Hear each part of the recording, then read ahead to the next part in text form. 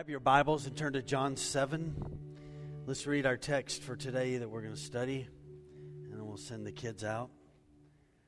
So as John 6 ended, we were at the Passover time. And now as we get to John chapter 7, 6 months have passed in between that brief time, and we're at the Feast of the Tabernacles, which takes place in the fall. And so we'll be moving to a new section today. John 7, let's read 1, and we'll go through verse 13 today. So after this, Jesus went about in Galilee, and he would not go about in Judea, that was to the south, because the Jews were seeking to kill him. Now the Jews' feast of the booths was at hand. So his brothers said to him, "Leave here and go to Judea, that your disciples may also see the works you are doing. For no one works in secret if he seeks to be known openly. If you do these things, show yourself to the world." For not even his brothers believed in him. And Jesus said to them, "My time is not yet come, but your time is always here. The world cannot hate you, but it hates me, because I testify about it that its works are evil. You go up to the feast. I'm not going to go up to this feast, for my time is not yet fully come." And after saying this, he remained in Galilee. But after his brothers had gone up to the feast, then he also went up, not publicly, but in private. And the Jews were looking for him at the feast, saying, "Where is he?" And there was much muttering about him among the people, while some said, "He is a good man." Others said, "No, he is leading the people astray." Yet for fear of the Jews, no one spoke openly of him. So 6 months have passed, and a lot has gone on. To the south, in Jerusalem and the southern part of Israel, the religious leaders are seeking to kill Jesus, so he stays to the north. He continues to do ministry. We don't know all that happens in these 6 months, but that's where he stays. He stays up to the northern part, near the area where he grew up, and he doesn't go to the south. And so look with me in verses 1 and 2, and I want us to go ahead and begin looking at our text today. And what we're about to see is the reality of our day and time as well. And so verse 1 and 2 tell us this. So after this, and again, this is this teaching, feeding of the 5,000 at the beginning of John chapter 6. Then there's a great revolt of his teaching about eat of my flesh, drink of my blood. And what he meant by that was, you got to take all of me in. You got to, every bit of me, you got to take it in for salvation. And they have a hard time with his words. Many of the people that have been following him, they walk away at that time. And so a time period of about 6 months has passed, and we're at the Feast of the Tabernacles. As a matter of fact, in 2020, the Feast of the Tabernacles just finished last week. It finished on October the 13th, and so they still celebrate that, but not as much as what they did back in the day. And so after this phrase, he went about in Galilee, but he would not go down to Judea, which is where Jerusalem was, because the Jews, and this is a reference in John's gospel to the religious leaders, they were seeking to kill him. Now the Jews' feast of the booths was at hand. So the tension was really, really great at this time. And so Jesus didn't go down. The time was not right, and we'll talk about that here in just a moment. But the tension was really great, and so he stays to the north because of the attitude of the religious leaders down in Jerusalem. Now, if you were a Jewish male 2,000 years ago, you were required to go to 3 of the festivals, and particularly if you lived near Jerusalem. In the spring, you had Passover, which represented Jesus as coming as the Passover lamb to bear our sin. 50 days later, this is a bit of trivia. Does anybody know what happens 50 days after Passover? Starts with a P. Acts chapter 2, coming of the Holy Spirit, Pentecost. So Pentecost was a festival that took place 50 days after the Passover. It was a foreshadowing of the coming of the Holy Spirit. And then in the fall, in October usually, in early October, you had the Feast of Booths or the Feast of Tabernacles, where they would come and they would live in tents for a week, and there would be a great celebration that would happen and take place. And it pictures Jesus gathering the harvest and him coming to dwell among his people. And so, again, the scriptural basis for the Feast of the Tabernacles is found in Leviticus chapter 23, where God gives instructions about that. Let me tell you a little bit about the Feast of the Tabernacles so that you and I can kind of get the setting of what's happening. Jesus is going to give 2 clear pictures. So in John chapter 7 and in John chapter 8, both of those two chapters are going to be centered around the Feast of the Tabernacles. He's going to say two things, one in John chapter 7 and one in John chapter 8, that are connected to the Feast of Booths or the Feast of the Tabernacles. So every day, a priest would take a golden pitcher. He would go outside of the water gate and he would dip that into a pool of water, and he would fill it up, and he would come back through the water gate. And as he came back through the water gate, the people would dance and they would celebrate and they would clap and they would quote out loud a memory verse that they had memorized for the Feast of the Tabernacles. And here's what they would quote, is Isaiah chapter 12, verse 3. So as he's carrying the water in the golden pitcher, they would quote this, Isaiah 12:3, "With joy you will draw water from the wells of salvation." And so they were thinking about the salvation that God would give the people. So the priest would come in, he would take that, he would pour that water on the altar. At the end of this feast, on the last and greatest day of the feast, in John 7:37 are these famous words. So it says, "And Jesus stood up on the last day of the feast, and he said these words, 'If anybody is thirsty, let him come to me and drink.'" And so on the last day, he's proclaiming, this water that is brought, I am actually this water. And so if you're thirsty, you come to me. Now also in the Feast of Tabernacles, they had 4 huge candelabras that burned 10 gallons of oil. And so they burned during the day, they burned at night. And so as the people were sleeping in tents in and about Jerusalem, you could see from the Mount of Olives, you could see from Bethany, you could see these huge flames in the city of Jerusalem. When the feast was over, they would extinguish these 4 huge candelabras and they would go dark. And that would happen in John chapter 8. And so you can't miss this, and we'll talk about these when we get there. So after the candles are out, kind of commemorating him leading them by fire and the cloud by day, Jesus tells them on the flip side of the Feast of the Tabernacles. And again, he spoke to them saying, "I am the light of the world." So as the city went dark and the candles went out, Jesus said, "I'm the light of the world. Whoever follows me will not walk in darkness, but you will have the light of life." And so these two ideas flow through John 7 and 8. It's going to take us a few months to kind of walk through those, but we need to keep that in mind. That's what Jesus is getting at and aiming at here. But the first thing I want us to just talk about this morning is this. I want you to think about this with me for a moment. So in Genesis chapter 12, God comes to a man named Abraham and says, "Listen, I'm going to bless you. And you're going to have a family. I know you don't have a kid yet, but through you is going to come one, and from your family is going to come one who's going to bless every family on the entire world." And so you've got the story of just looking at, in kind of a real close thing, kind of a microscope at this one man. And then you're looking at this one family, and eventually this one family becomes this great nation. In this great nation, God covenants with them. He gives them His sacred words. He loves them. He pours His heart out for them. He blesses with them. He has covenanted with them. Again, He gives them His sacred promises, His word to these people. He tells them He's going to send a Messiah to rescue them. And then what? Now this one that He's promised, He has come. He's walking in the land. And they say, "No, thank you. We're not interested in you." And they reject Him. And so I want us to see the gravity of what's happening in the text this morning. The one they have been waiting for since the promise in Genesis chapter 12 to Abraham. This pagan man at the time was an idol worshiper, and God came and said, "I'm going to do something unique in your life, so unique in your life it's going to bless all the families of the earth," because speaking of the coming of Jesus. And now Jesus has come, and the people to whom should have been ready for Jesus are rejecting Him. And so Jesus, the tension is so great, He's having to stay to the north and not come to the south because they want to kill the Messiah. They want to kill God in a body who has come to rescue them from sin. And I want to just remind you and I of this before we move on to point 2. We live in a day where things have changed, have they not? Dramatically changed. But there's one thing that we should not be shocked of, but we, I think, here in America are a little more shocked about this, but we shouldn't. And we're shocked because we've not really ever experienced it before. Here's a reality. The world for a long time has hated the Son of God.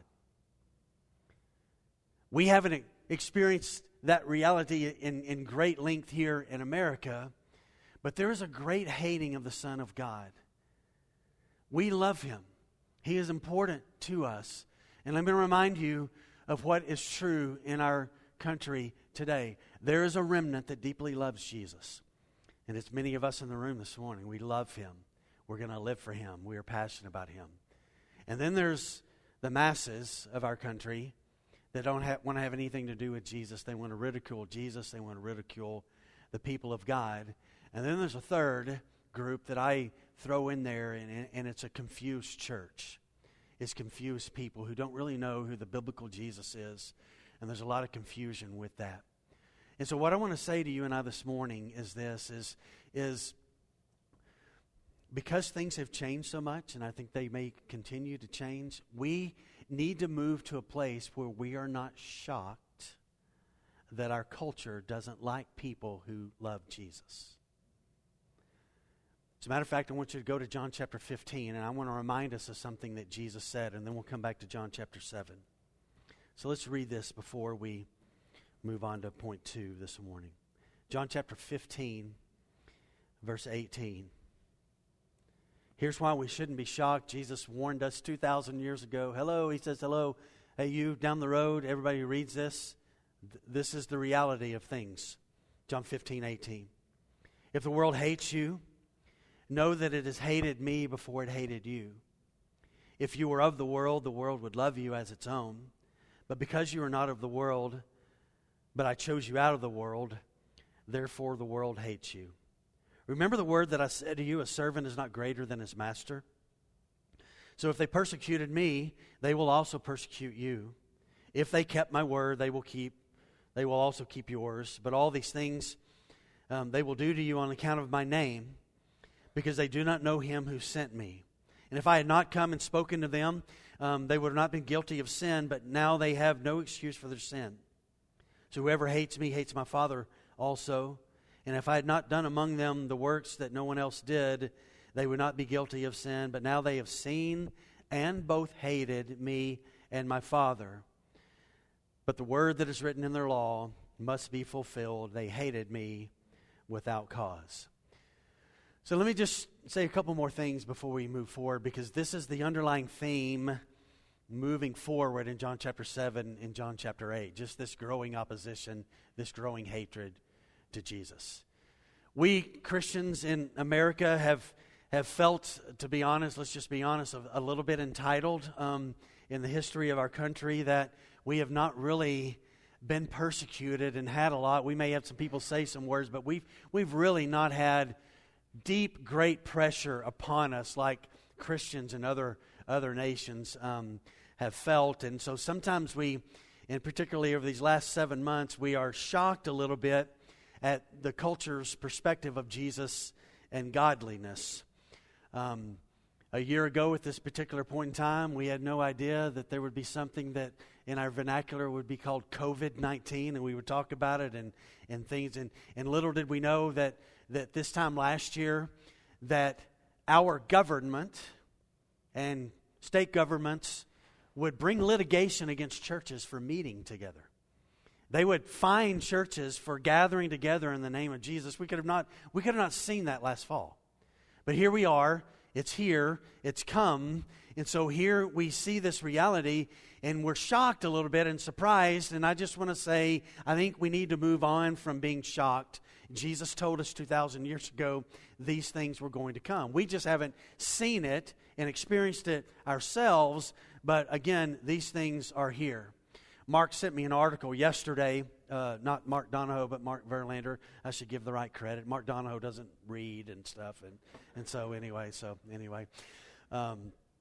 Verlander sent me something. In the UK, the churches in the UK have been put on notice this week that if they continue to speak against homosexuality and they continue to speak against gender issues, then the government is threatening the churches, that the government is going to bring litigation against the church for discrimination talk and all of these things like that.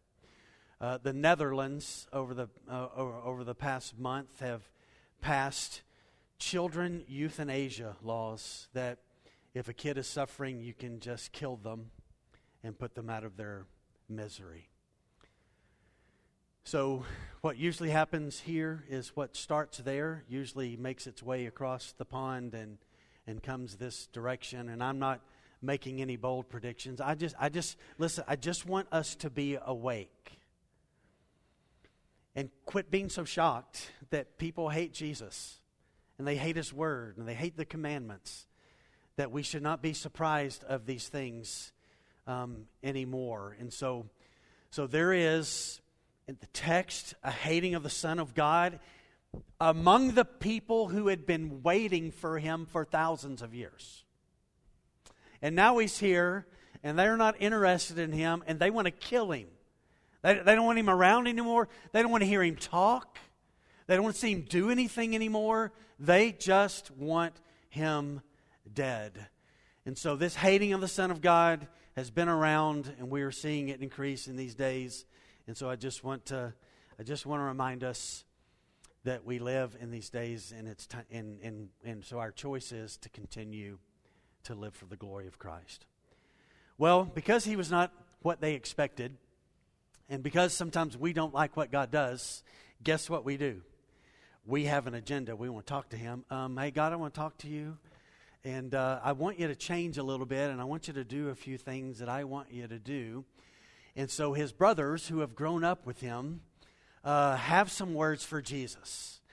So here's something I want to encourage everybody in the room this morning. If you have family members in your life who have career advice for you, and they don't walk with the Lord, and they've got a lot of opinions and stuff, I would encourage you to be very cautious of people who don't really have God's agenda in line for you to have advice. So let's look and see what career advice Jesus' brothers have. So look with me in 3 through 5.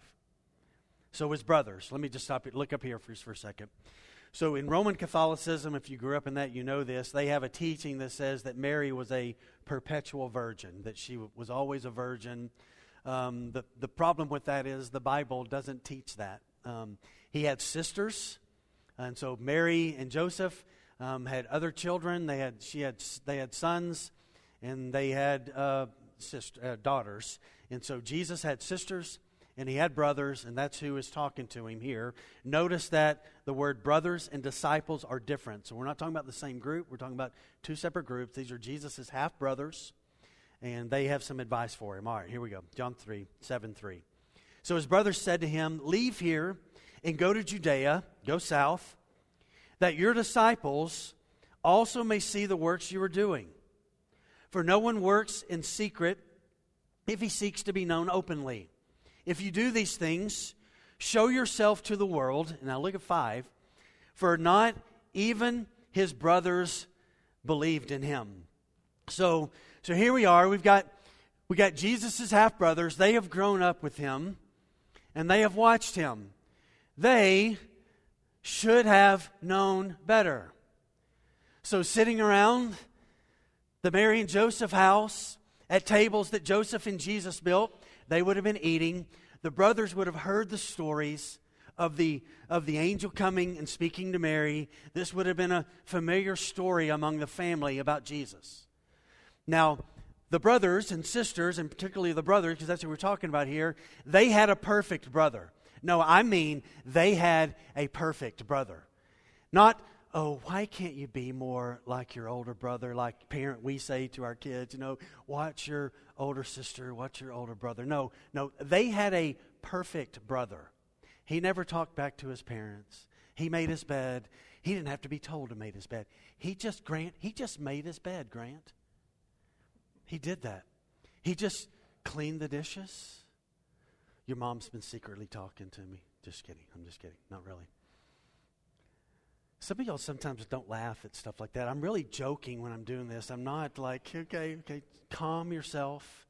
Okay, all right. So they have a perfect brother. They should have known that there's something different about him. Now I want you to notice what they say. Did you notice? If you do these things, why don't you go down to headquarters in Jerusalem And why don't you go do it in front of everybody? You know, the Feast of the Tabernacles is about to happen. People are coming from everywhere.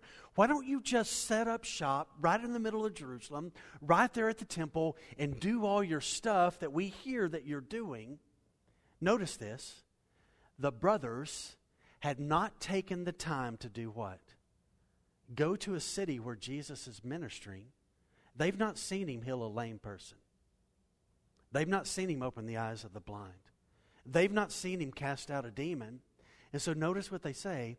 If you do these things, you ought to go down to Jerusalem and do them in front of everyone.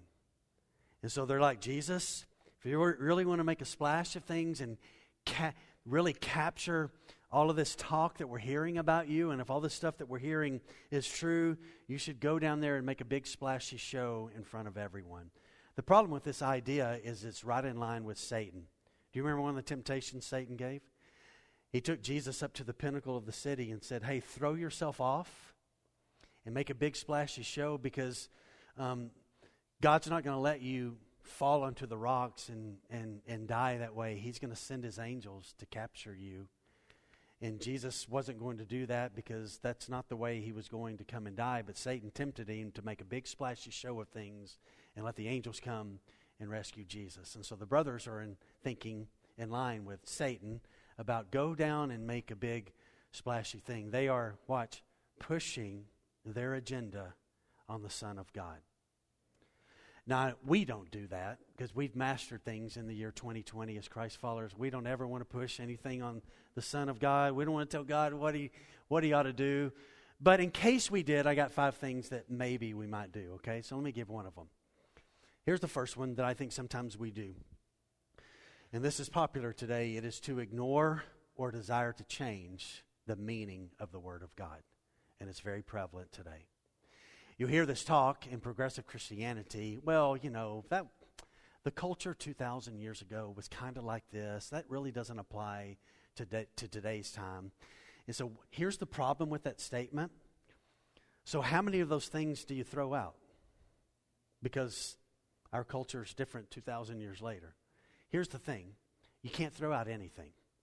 So when the Bible talks about this, or he talks about that, just because 2,000 years ago in the writings of Paul, the culture was like that, we can't throw those things out, because then you begin to try to unravel something that cannot really be unraveled, but we need to stay away from it.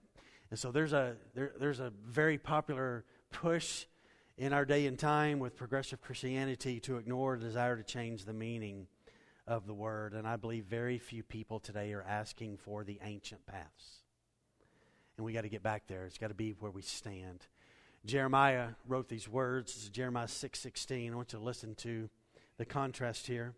Thus says the Lord, stand by the roads and look. Give an examination. Look around. Stand by the roads and look and ask. As you stand there, ask, what are the ancient paths? Where should we walk, God? What should we do? And where's the good way? And once you find it, Jeremiah writes, walk in it. And when you walk in it, you'll find rest for your souls. And then Jeremiah concludes these words as verse 16 concludes. It says, but the people said, we will not walk in it. We're not going to do that. We don't want rest for our souls. We want to continue to just fight and do our own thing and to live in control of our own lives. And I believe one of the things that, listen, we've got to crush in us is this idea of ignoring the truth of God's Word or desiring to change anything about His Word. Here's a second one, and it is rampant within Christian circles today. You deserve to be happy. You deserve to be happy. And so you need to pursue God in such a way that life is smooth and life is safe and that there's never any suffering. Now, here's the problem with that. If I were to go to every row this morning, to every one of us that loves Jesus, and I were to ask everybody, who in the Bible, what character in the Bible has greatly impacted your faith? What person in the last 2,000 years of church history has greatly impacted your faith? For me, one of those is Dietrich Bonhoeffer. I lived in Germany, so I got really interested in Dietrich Bonhoeffer and what was going on under Hitler, and his faith is just, and his love for God really greatly impacted my life. And so every one of us would say, this person, you know what we would find in common with every single hero of the faith that we have? They all went through deep suffering. And as they went through suffering, God cut off those things in their life that weren't of heaven and weren't right and needed to be cut off. And we love them because they maintained their faith in the midst of great adversity. But what we want to do today is we want to demand of God that God, I want to be Christ-like. And the only way to be Christ-like is to go through the crucible of suffering. But I want to be Christ-like, but I want everything to be smooth. This right here reminds you and I that this life that we have came through what? Suffering. This salvation that we got came through suffering. As a matter of fact, Jesus experienced this himself. Listen to these words. This is Hebrews chapter 5. They are incredibly powerful. Listen to this. Hebrews 5, beginning in verse 8. In the days of Jesus' flesh, Jesus offered up prayers and supplications. How did he do that? Did he go, now I lay me down to sleep, I pray the Lord my soul to keep? How did he pray? Here's how he prayed.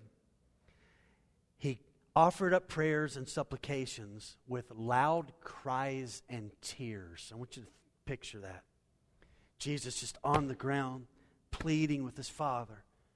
Loud crying, tears coming down, pleading with his Father, who was able to save him from death, and he was heard because of his reverence. Now listen to these words.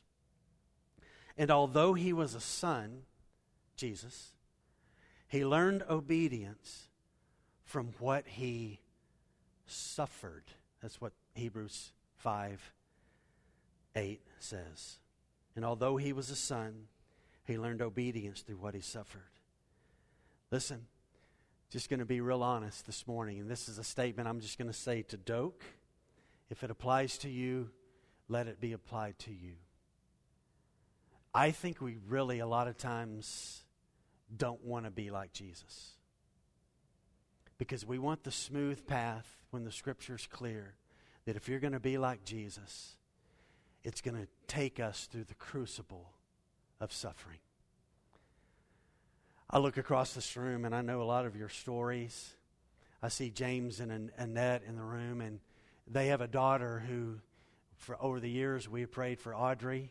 She's had to have half her brain removed, and she consistently still has seizures. And I think of your daughter Lauren all the time, and I can't fathom the strength and what God has done through your daughter and your son-in-law. And I just think of the things that we would never know and taste of the majesty and the glory of God if we didn't go through the crucible of suffering. And that doesn't mean our God is a cruel God. It meant this, that sin was so awful that it took the Son of God dying and bearing that evil and our sin in his body to grant unto you and I any kind of hope. And so for us to demand of God, God, give me a smooth path, communicates to him we don't want to be Christ-like. I love the Apostle Paul. He's my favorite New Testament character outside of Jesus. Crucible of fire. Whipped, shipwrecked. He got shipwrecked one time, made it to shore, and then got bit by a poisonous snake. I mean, can you imagine? Hey, great day going for you. And Paul just continued to pursue Jesus. And so, church, I just want to remind you and I today that we cannot fight him over the pathway of suffering, longing for a life that's smooth and safe. Thirdly, we must trust him as the answer over anything in the world. Let me take you back to Israel just for a moment. Over 400 years, there was a period of time. It's recorded for us in the book of Judges, where there was this cycle of they would love God, forget God, enemy would come in, he would raise up a mini savior, temporary savior that would come in and rescue them. They would love God, and then they just over and over did this. At the end of that, there's a prophet named Samuel. He's got 2 sons, and they kind of become the political judges of the land. And can you imagine this? That thousands of years ago, political leaders took bribes and did injustice. Does that shock you? Does that shock you at all? Yeah, well, they did. That's what his sons were like, and they were kind of the political leaders at the time, and they were tired of it. So the elders of the land came to Samuel and said, we want a king like all the other nations. We want to be like the other nations. And Samuel's like, you really don't want a king. You don't want that. And you want God to be your king. And they're like, no. We want a king. And so Samuel goes to God, and God says, okay, I'm going to give them what they want. They're not going to like it because the king's going to take their sons. He's going to take their crops. He's going to do all these things. And they wanted to be like everyone else. And Saul, if they could just be like others, that would be an answer. So I'm going to get real personal for a moment. 3 weeks from Tuesday, something's happening in this country.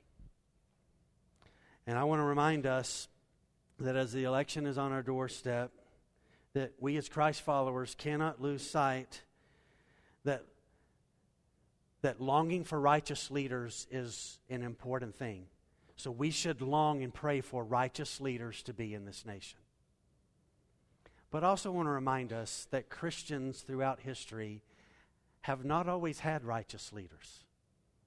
And we're in a very strange, unique time in this country. And we still have leaders today, by the way, did you know this, who take bribes and pervert justice in 2020. It's still around, surprisingly.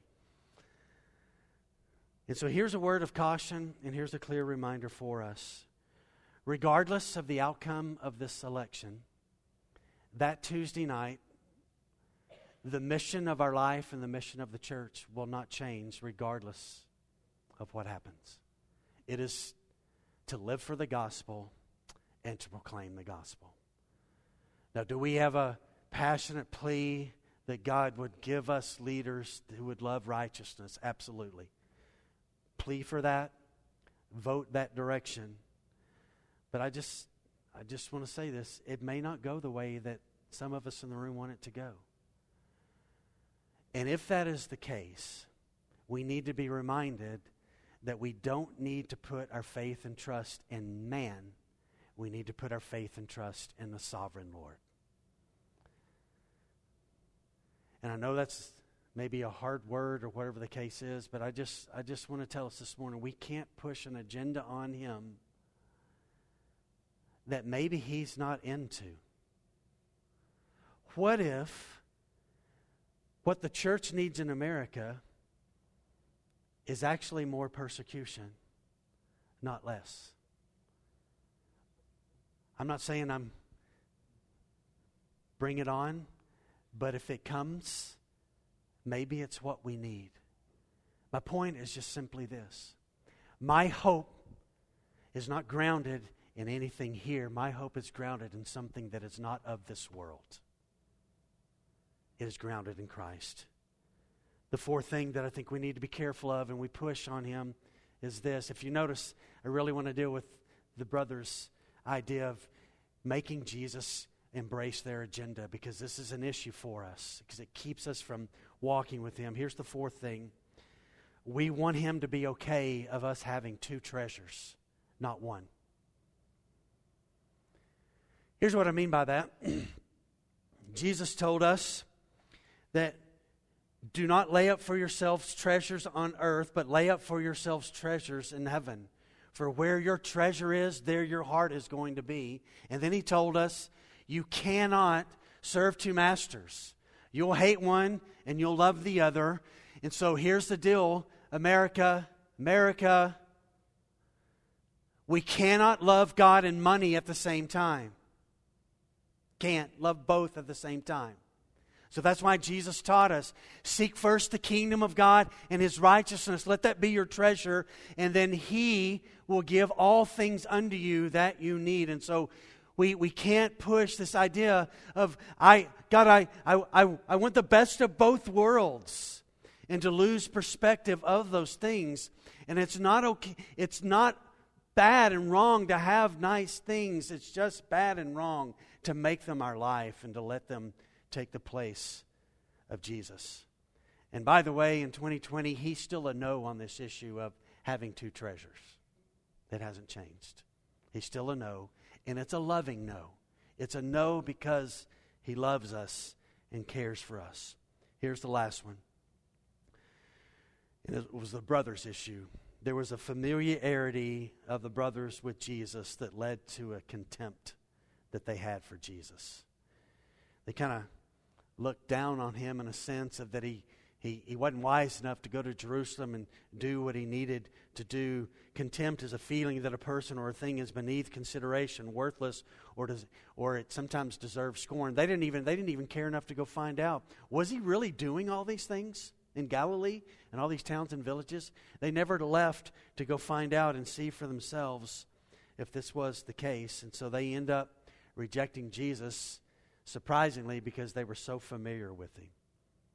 They just were so familiar, they just couldn't believe any of it were true. Now, two of them we know for sure did come around. James, half-brother of Jesus, became the leader of the Jerusalem church and wrote that great New Testament book that we love, those 5 chapters. Another half-brother of his named Jude wrote this one-page letter. Very unique things about Jude. Jude must have been the hippie brother in the sense. He just wrote about some kind of strange doctrinal things about the devil wanting Moses' body and all of this kind of stuff. And Jude just wrote some really unique things that aren't found anywhere else. And so 2 of them really come around. Can you imagine what that must have been like for them when they did come around and go, that's my half-brother, but I've got to bow my life to him, and he's got to become my Lord. He's got to become my Lord, and they do that. All right, we need to move forward here. Here's what happens when we push our agenda on Jesus. And we want him to do what we want him to do. Here's what we do. We don't embrace his time and his leadership with things, and we don't make the most of our days. And so look at verse 6. And so Jesus said to his brothers, they're trying to push him to go to Jerusalem, make a big splash of things. And so he said to them, listen, my time has not yet come, but your time is always here. And so let's talk about that for a moment. Every aspect of Jesus' life was grounded in the timetable of his Father for him. And so Jesus walked with the Father. And so you and I have to adjust to this timetable in our lives. We adjust to what he is doing and what he is allowing. If you have your life mapped out on a calendar, I laugh at you. Because it's not going to happen that way. We plan and we map out stuff, and good luck with that. Think about the trust of Jesus in his Father. He's born. Herod tries to kill him. They flee to Egypt. They come back. He starts growing up in a house with a mom and dad. He learns a trade. The Son of God in a body learns a trade and becomes a carpenter. And for 30 years, it doesn't look like he ever gave a sermon. He ever did a miracle. And then when the Father said, all right, it's time, he stepped onto the stage and he poured his life in ministry for a little over 3 years into the world. He trusted the Father's timetable. So watch. As we wait, I don't know how it's been for you in COVID days, but I have many days said, Jesus, will you just come back? Will you come back and right and establish your earthly kingdom here and right the world? And I've longed for that coming. And so while we wait, what do? Well, we don't push our agenda on him. While we wait, we make the most of our days by not pushing our agenda, but trusting in him and walking in obedience. Moses wrote about this. And Moses knew about suffering. He had about 1 million people. Can you imagine trying to lead 1 million people that just grumbled about bread and meat and water and their living conditions for 40 years? So this is Moses, crucible of fire in his own life He had murdered an Egyptian. God had worked in Moses' life. In Psalm chapter 90, it's a psalm of Moses, and that's what he writes. For all our days pass away under your wrath, and we bring our years to an end like a sigh. Last breath, last sigh, it's over with. And the years of our life are 70, or if by reason of strength 80, and yet their span is toil and trouble. And they are soon gone, and we fly away. And then Moses writes, who considers the power of your anger and your wrath according to the fear of you? So teach us to number our days, Moses says, that we may get a heart of wisdom. Why is there so much lacking wisdom in the church today? Well, Moses tells us before, because there's no fear of God. There's no fear that God's going to bring judgment upon the world because of sin. So we just continue on and we push our agenda, or we forget Him, or we do whatever it is that we want to do, and we forget that God is concerned about righteousness and holiness, and He's anti-sin. By the way, He's anti-sin. And He wants and He longs for people to walk in holiness and righteousness. And so Moses just communicates, in light of this reality, make the most of your days. And so in COVID-19 time, what do? We make the most of our days as we wait. We're like those virgins in Matthew 25 who get their lamps ready, knowing that the bridegroom's going to come back. He's going to come back, and so we've trimmed our lamps, we've made sure there's oil there, and we are ready. So we live ready for His return, and we must, as we wait, embrace His timetable, and we must make the most of our days. And then Jesus, just one more time in verses 7 and 8, gives another testimony concerning the world. He's still speaking to His brothers, and He says, the world cannot hate you, it hates me because I testify about it that its works are evil. You go on up to the feast. I'm not going to go up to this feast. My time has not yet come. So He just repeats it and reminds them that the world is this way. This is how the world views them. And He basically tells them, you guys are going to go up and walk into Jerusalem, and nobody's going to even notice you walking in. Nobody knows who you are. I go up there, they're looking to kill me. So you guys go on up, because they don't view you like they view me, because you don't even believe in me. You haven't put your faith and trust in me, and so they're not going to be after you, so you go up there. And I just want to remind us that as believers, that we should not get caught up in our culture, wasting our days, embracing matters that will never enhance our faith or our lives. Let's not waste our lives. So let's move to the last point this morning. So up at the Feast of Tabernacles in Jerusalem, Jesus is the center of the conversation. Everybody's talking about this guy who's gone everywhere preaching, healing, casting out demons. And so He stays in Galilee. The brothers go up. So 9 through 13, look with me there. After saying this, He remained in Galilee. But after His brothers had gone up to the feast, He also went up, not publicly, but in private. And the Jews were looking for Him at the feast, saying, where is He? And there was much muttering about Him among the people. So here's what they were saying. Well, He's a good man. And others said, no, not a good man. He's leading everybody astray. And yet for fear of the Jews, no one spoke openly of Him. Thought about this week. If you would, join me in thinking about this. So brothers go up. Thousands of people are headed to Jerusalem, still probably coming in because they've been delayed on the trip from wherever they've come from, heading to Jerusalem to live in the tents and to be a part of the Feast of the Tabernacles. And Jesus puts on a robe and likely throws his hoodie on, and He's walking beside the people as they're headed to Jerusalem. And He's listening to them talk. Listening to them talk about their anger at Rome.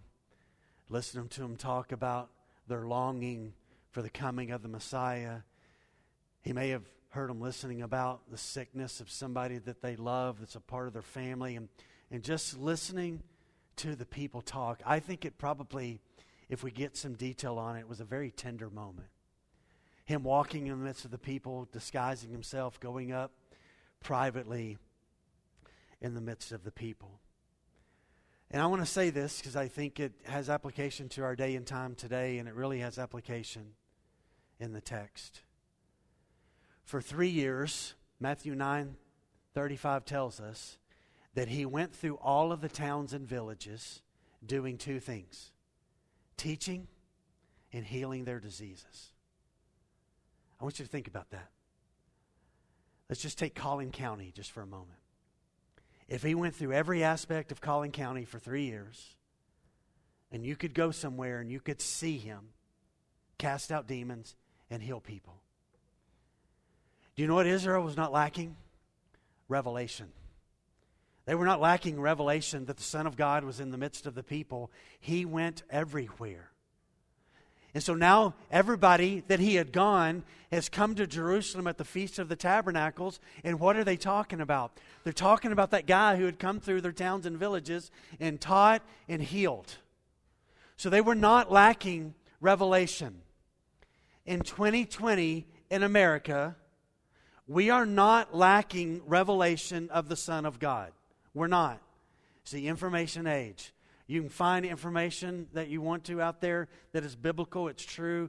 I mean, you could spend the rest of your life just exhausting the stuff that's out there in internet land that's true of Jesus. We are not lacking revelation. And yet, with all that they had seen, what had things come down to? A lack of faith. They weren't believing and trusting in Jesus. And this group of people, this nation, who back in Genesis 12 got this great promise to their patriarch. In John chapter 8, they're going to say, we're children of Abraham. And Jesus is going to go, no, you're not. Your father's the devil. Your father's not Abraham. And they're going to love that moment when we get there, when he tells them that. And here he is standing in their midst, and they say, we don't want you. So he had done enough to make himself known. If you wanted to see a miracle, you could find out where Jesus and his group were going, and you could get to that town, and you could find someone. So we are not lacking biblical revelation. We just have a problem with the evil wickedness of man's heart toward the revelation. And that's what's in the text here. 3 things to note here. They were looking for him for the wrong reason. So the Jews were looking for him at the feast, not to worship him. But I think here's what they wanted to do. Is he going to come do some of his stuff? Is he going to feed us? Is he going to do a miracle? So they probably were expecting him to show up and to do his thing. So they said to one another, where is he? You know, he always comes to the feast. He's come to all these. Where is he? And then they speak of Jesus in verse 12, and they don't affirm his glory. They say 2 things about him. He's just a good man. And others said, no, he's leading people astray. The purpose of the Gospel of John that we are looking at is that John painstakingly, at the end of his life, wrote this Gospel so that it would be absolutely clear in every culture, every age, every people group, every language, what tribe, whatever it is, that there would be a clear testimony as to the glory of who Jesus is. And I hope you've seen as we've walked through the Gospel of John, it's just unlike any book in the world in its revelation of the majesty and the glory of Jesus. The Apostle Paul did the same thing. The Apostle Paul had walked with the Lord for 25 years. He's in prison, in suffering, and he writes to a church that he started called at a city called Philippi. And he wrote these words after 25 years, Philippians 3:10.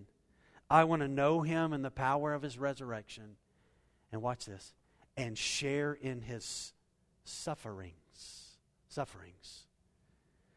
Becoming like him in his death. See, Paul says you can't exhaust the knowledge of Jesus. You can never find out enough. I just want to know more, and I want to know more, and I want to know more. So the last point this morning is this. 2,000 years ago at the Feast of Tabernacles, there was a lot of opinions about Jesus, but they never arrived at the truth. And that's where we live today. There's a lot of opinions about Jesus, but it seems to be a more rare thing to arrive at the truth of Jesus. And so they had a perspective of he's just a good man. No, he's not a good man. He's a deceiver. He's tricking the people. That's why the religious leaders are against him. And right in the midst of where a deep love of Christ should have been embraced and strongly followed, people are fighting Christ over matters of faith and truth in Christ's nature. These past 7 months as a pastor have been interesting. I've talked to a number of my pastor friends. It's just you're almost in the middle. People are like, okay, you're irresponsible for meeting. No, you're responsible for meeting. You're irresponsible for not making people wear masks, or you're being brave because you're not making people wear masks. And it's not been I was telling James, it's not been the most difficult time. It's just been an interesting time because it's like we have like hypercharged our opinions in COVID land. And it's just become that way. And I just want to pause at the end of this talk to say this to us.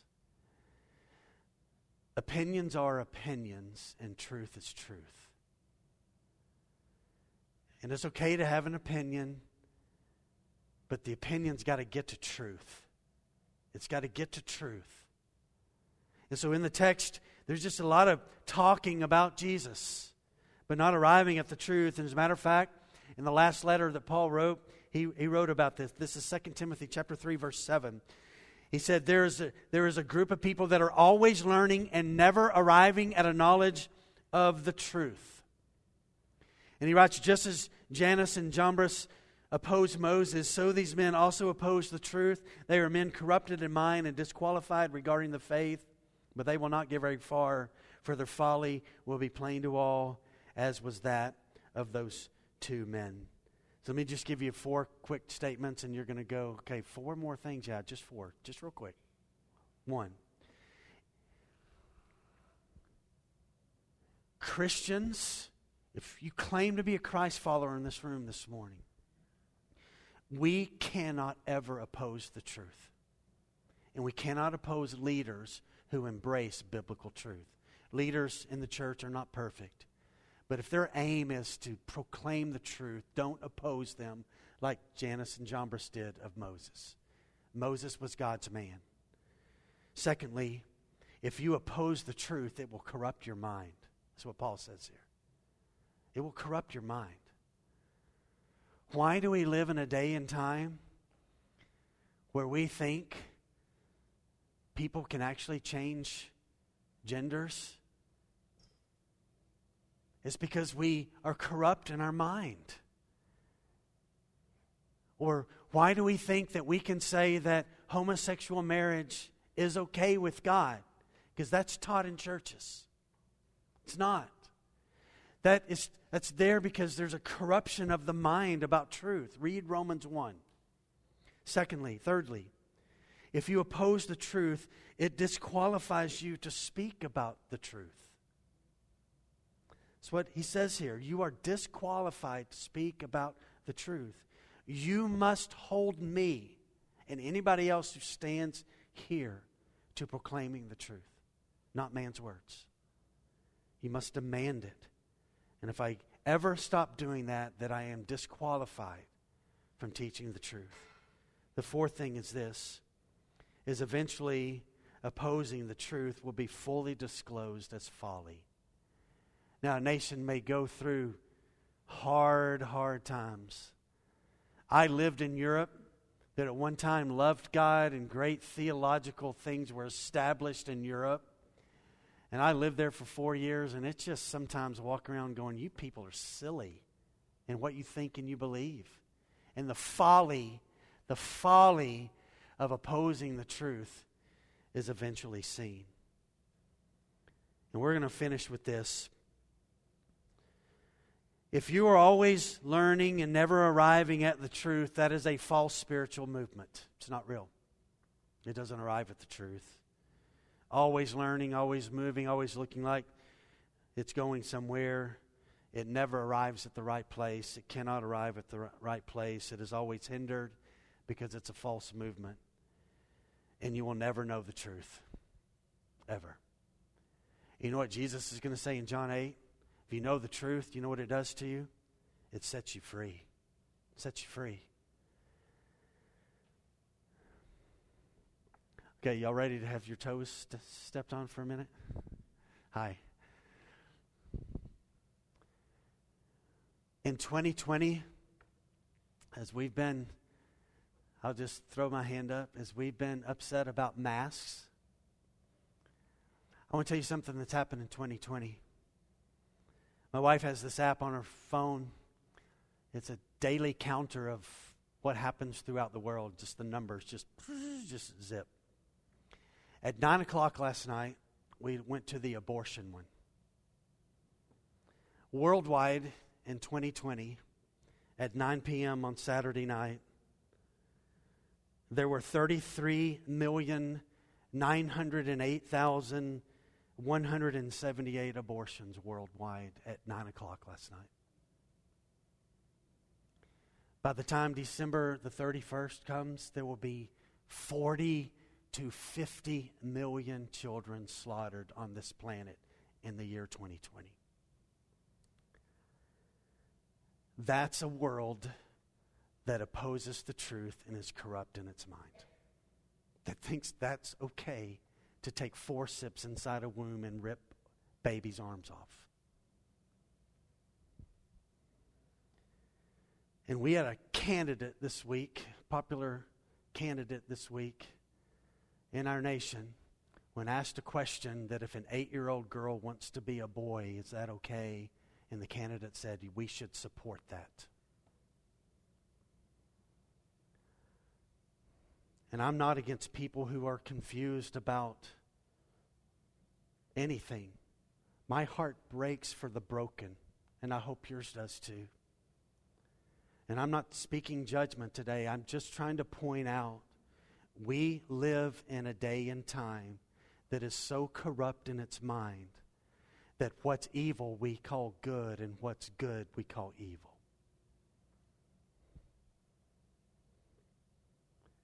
And I hope you let that sink in, that at 9 o'clock last night, 33, almost 34 million abortions on the planet last night.